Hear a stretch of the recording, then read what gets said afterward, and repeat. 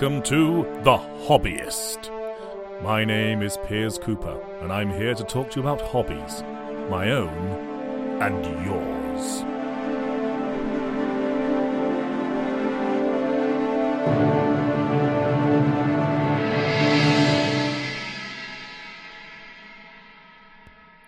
Hello and welcome. I am Piers, once again in your ears to bring you the latest episode of The Hobbyist, the podcast about hobbies and interests. I have too many hobbies, and this podcast is my outlet.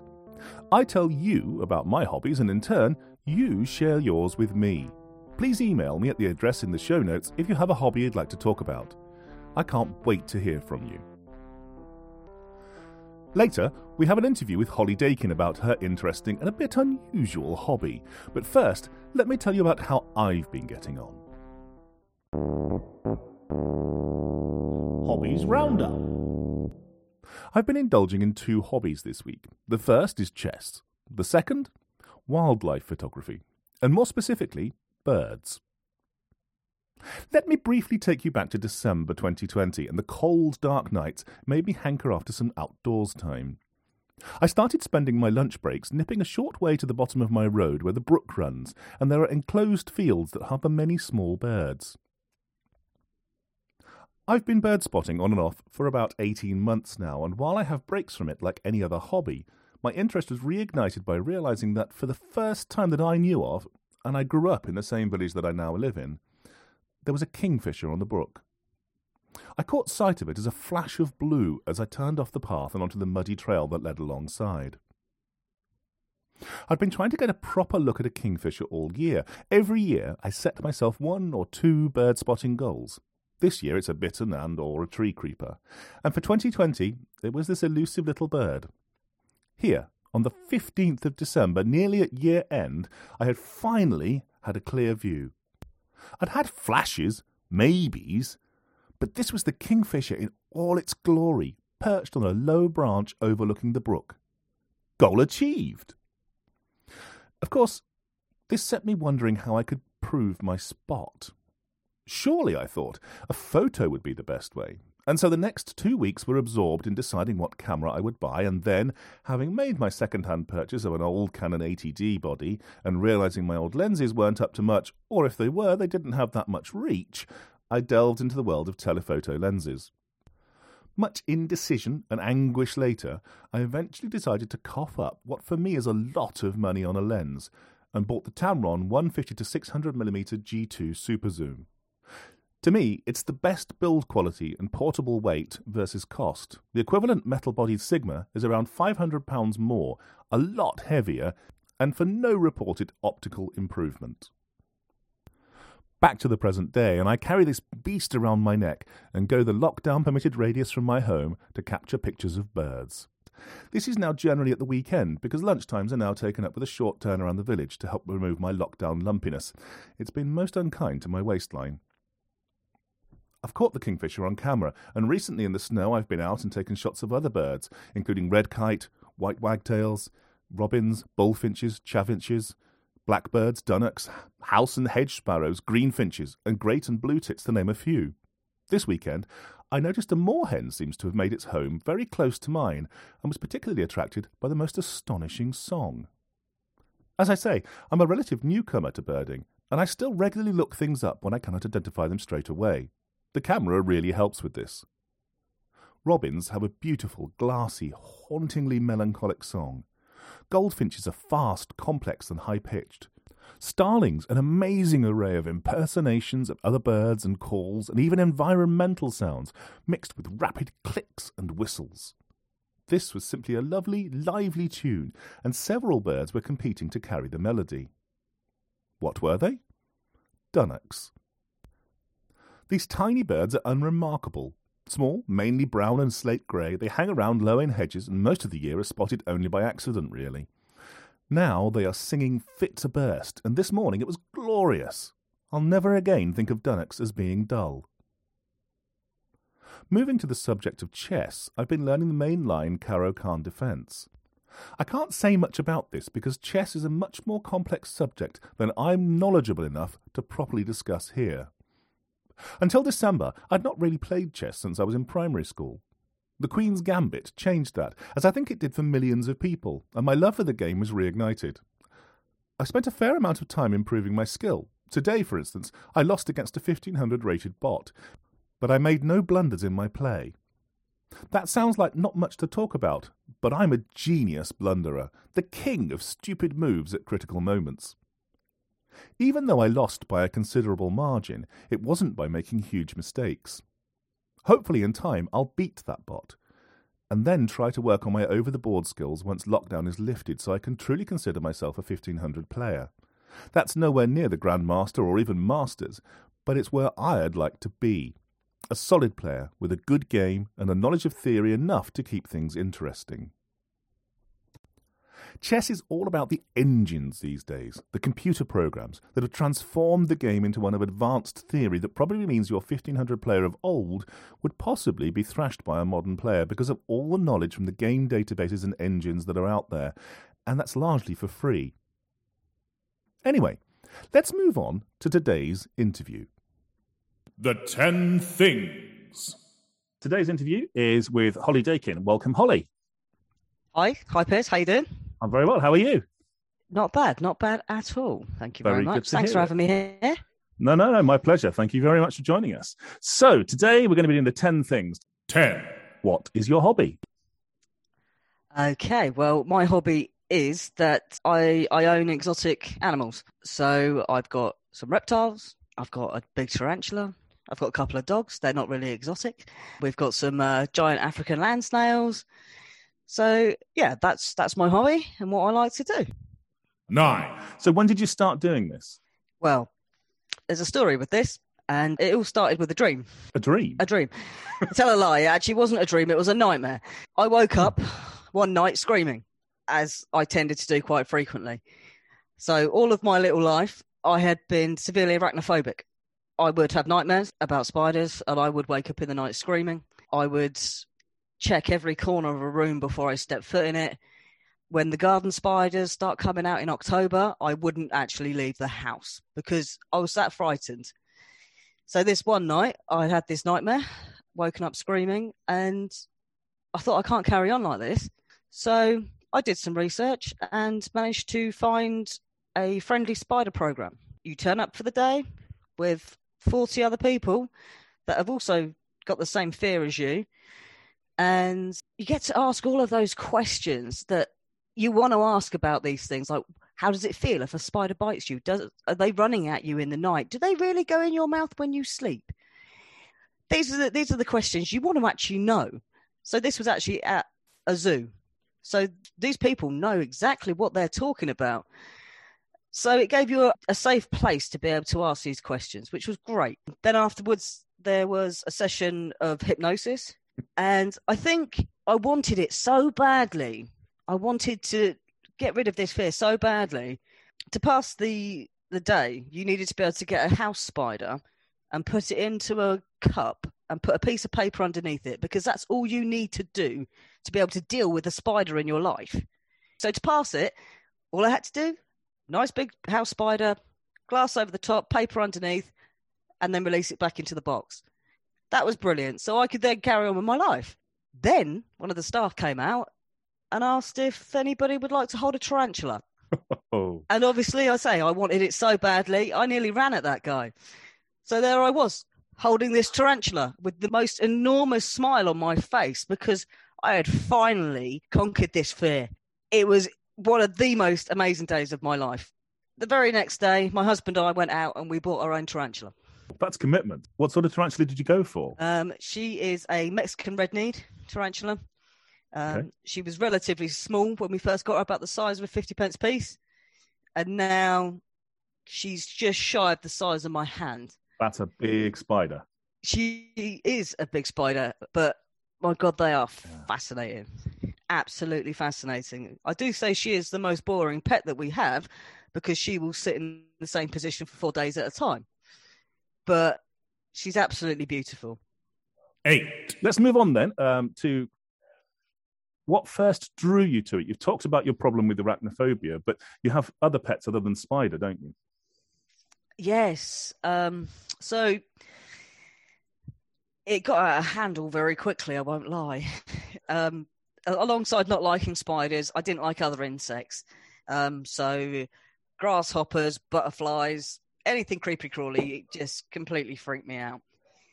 But my husband had been saying he wanted a bearded dragon forever. So after we've now got the spider, we went and we got a bearded dragon. But obviously, I didn't know how I was going to be because bearded dragons, they eat live food. So they eat crickets, they eat locusts, they eat big, chunky worms. But it turns out the arachnophobia covered that as well. So I was all okay.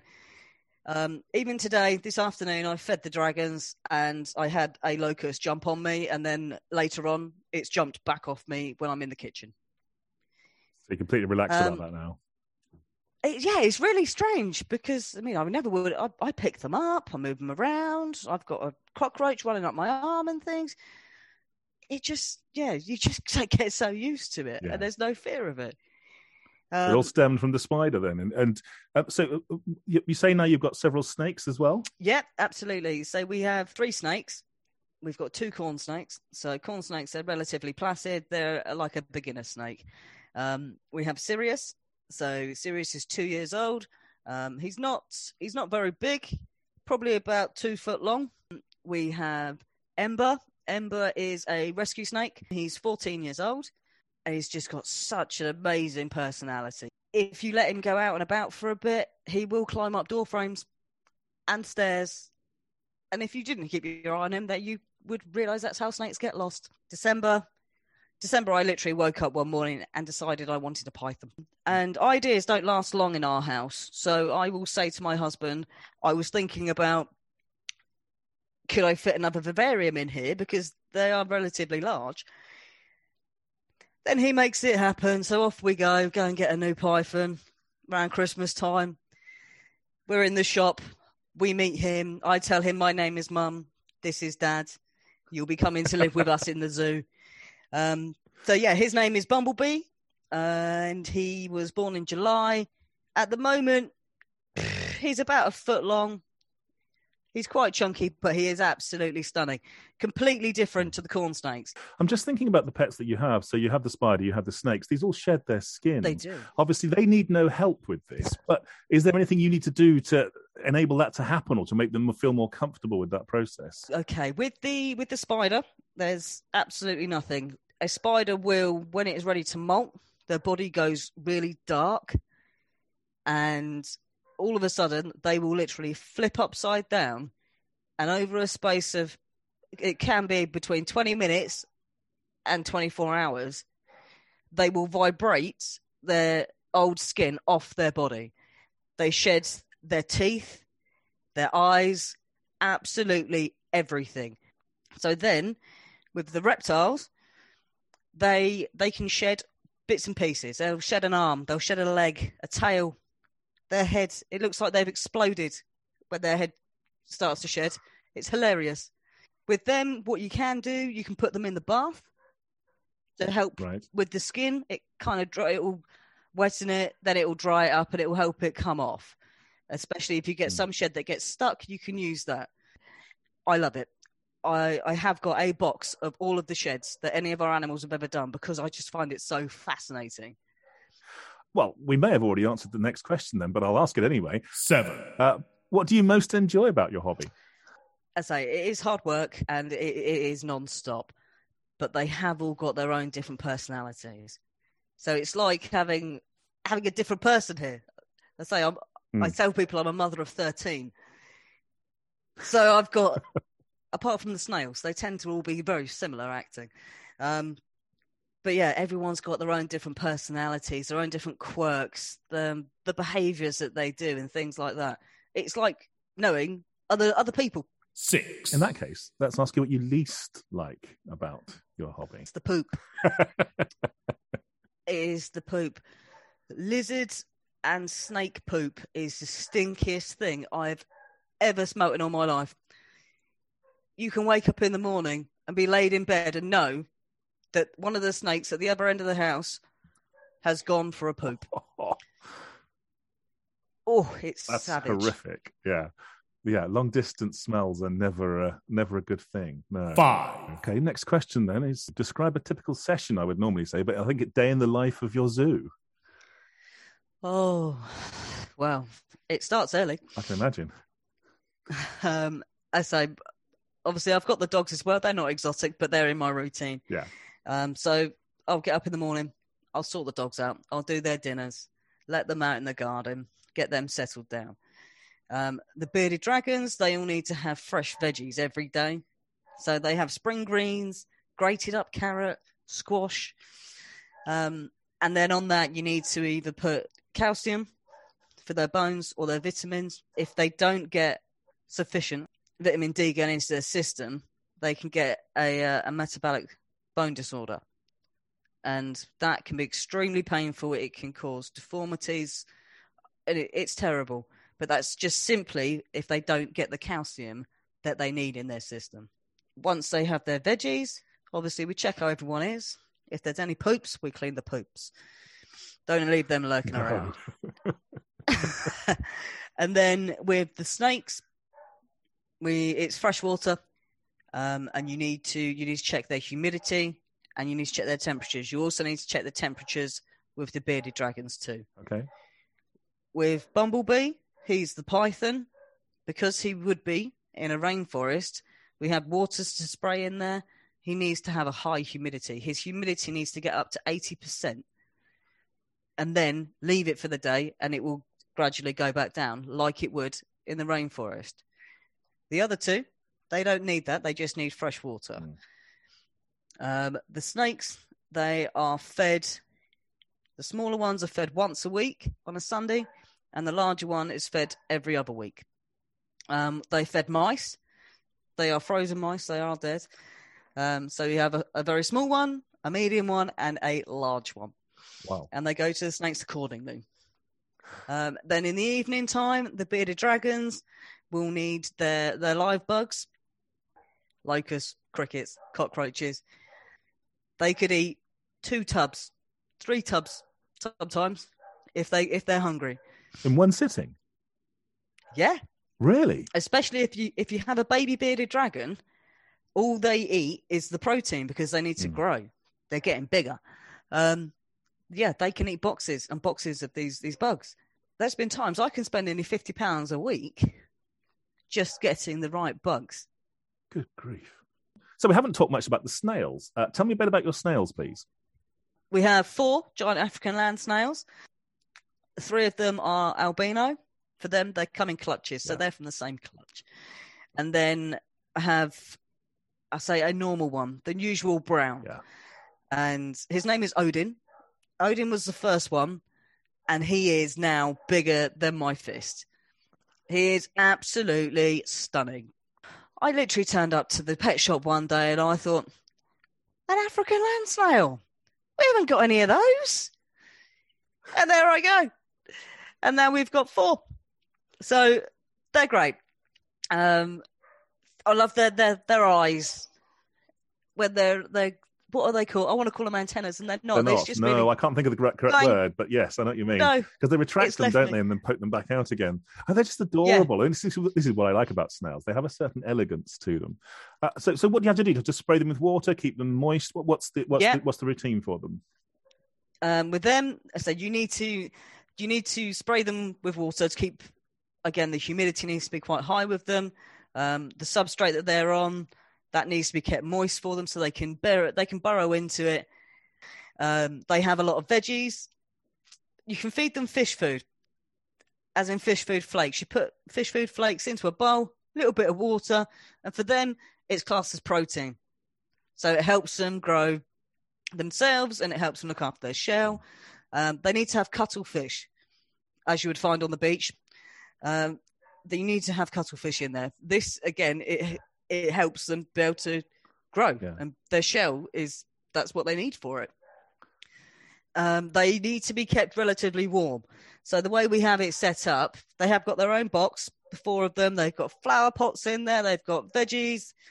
And they sit on the side of the vivarium above one of the bearded dragons, where their basking light is. So the heat from underneath comes up and through. How long do the snails live for?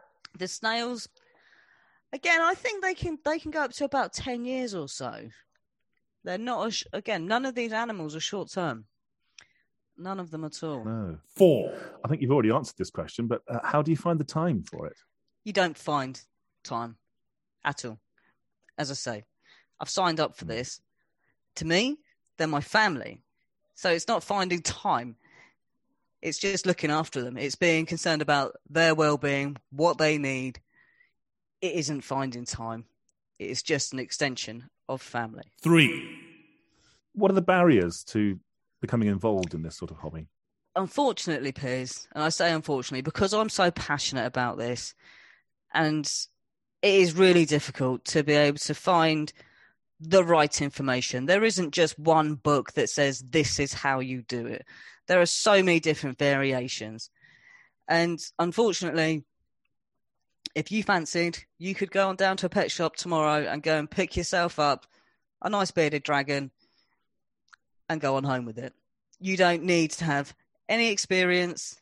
Unfortunately, a lot of the pet shops don't ask to see what you've got set up.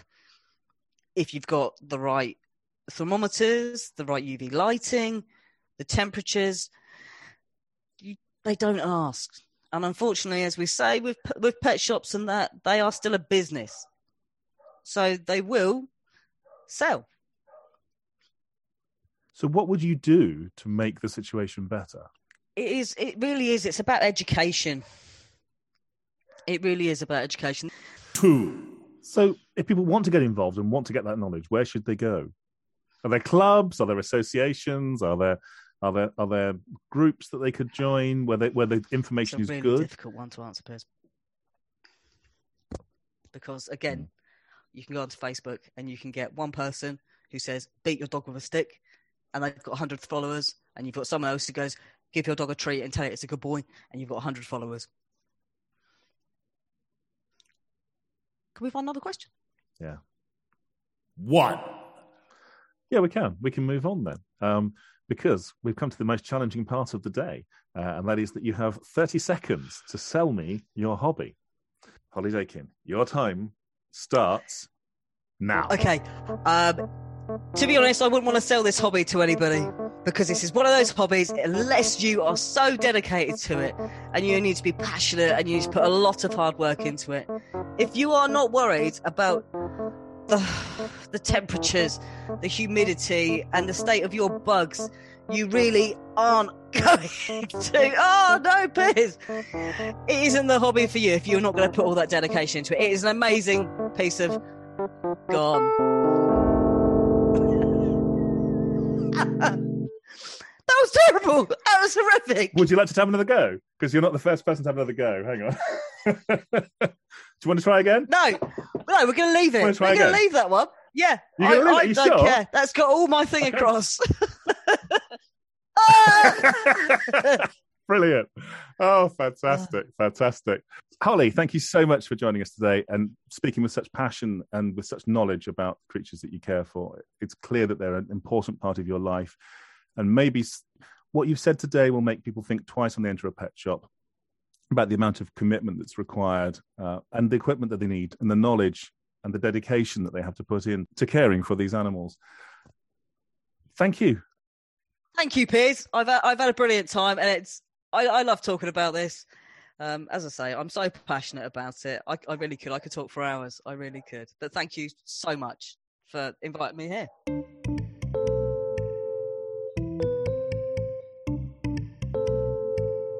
Conclusion. This isn't a hobby for me. Let's be upfront about that. The time, the cost, not to mention the equipment required, puts me off. I don't want the level of responsibility necessary here. I hope it will make you think twice too. I'll stick to caring for my cat, Finn. I cut an awful lot out of the interview. It was nearly 3 times as long as the finished article. Holly knows a lot about her pets and has such passion about their care, I hope that still came across. I must point out that Holly wasn't criticising all pet shops. Most are responsible, but it's the few that tar the rest with a bad brush.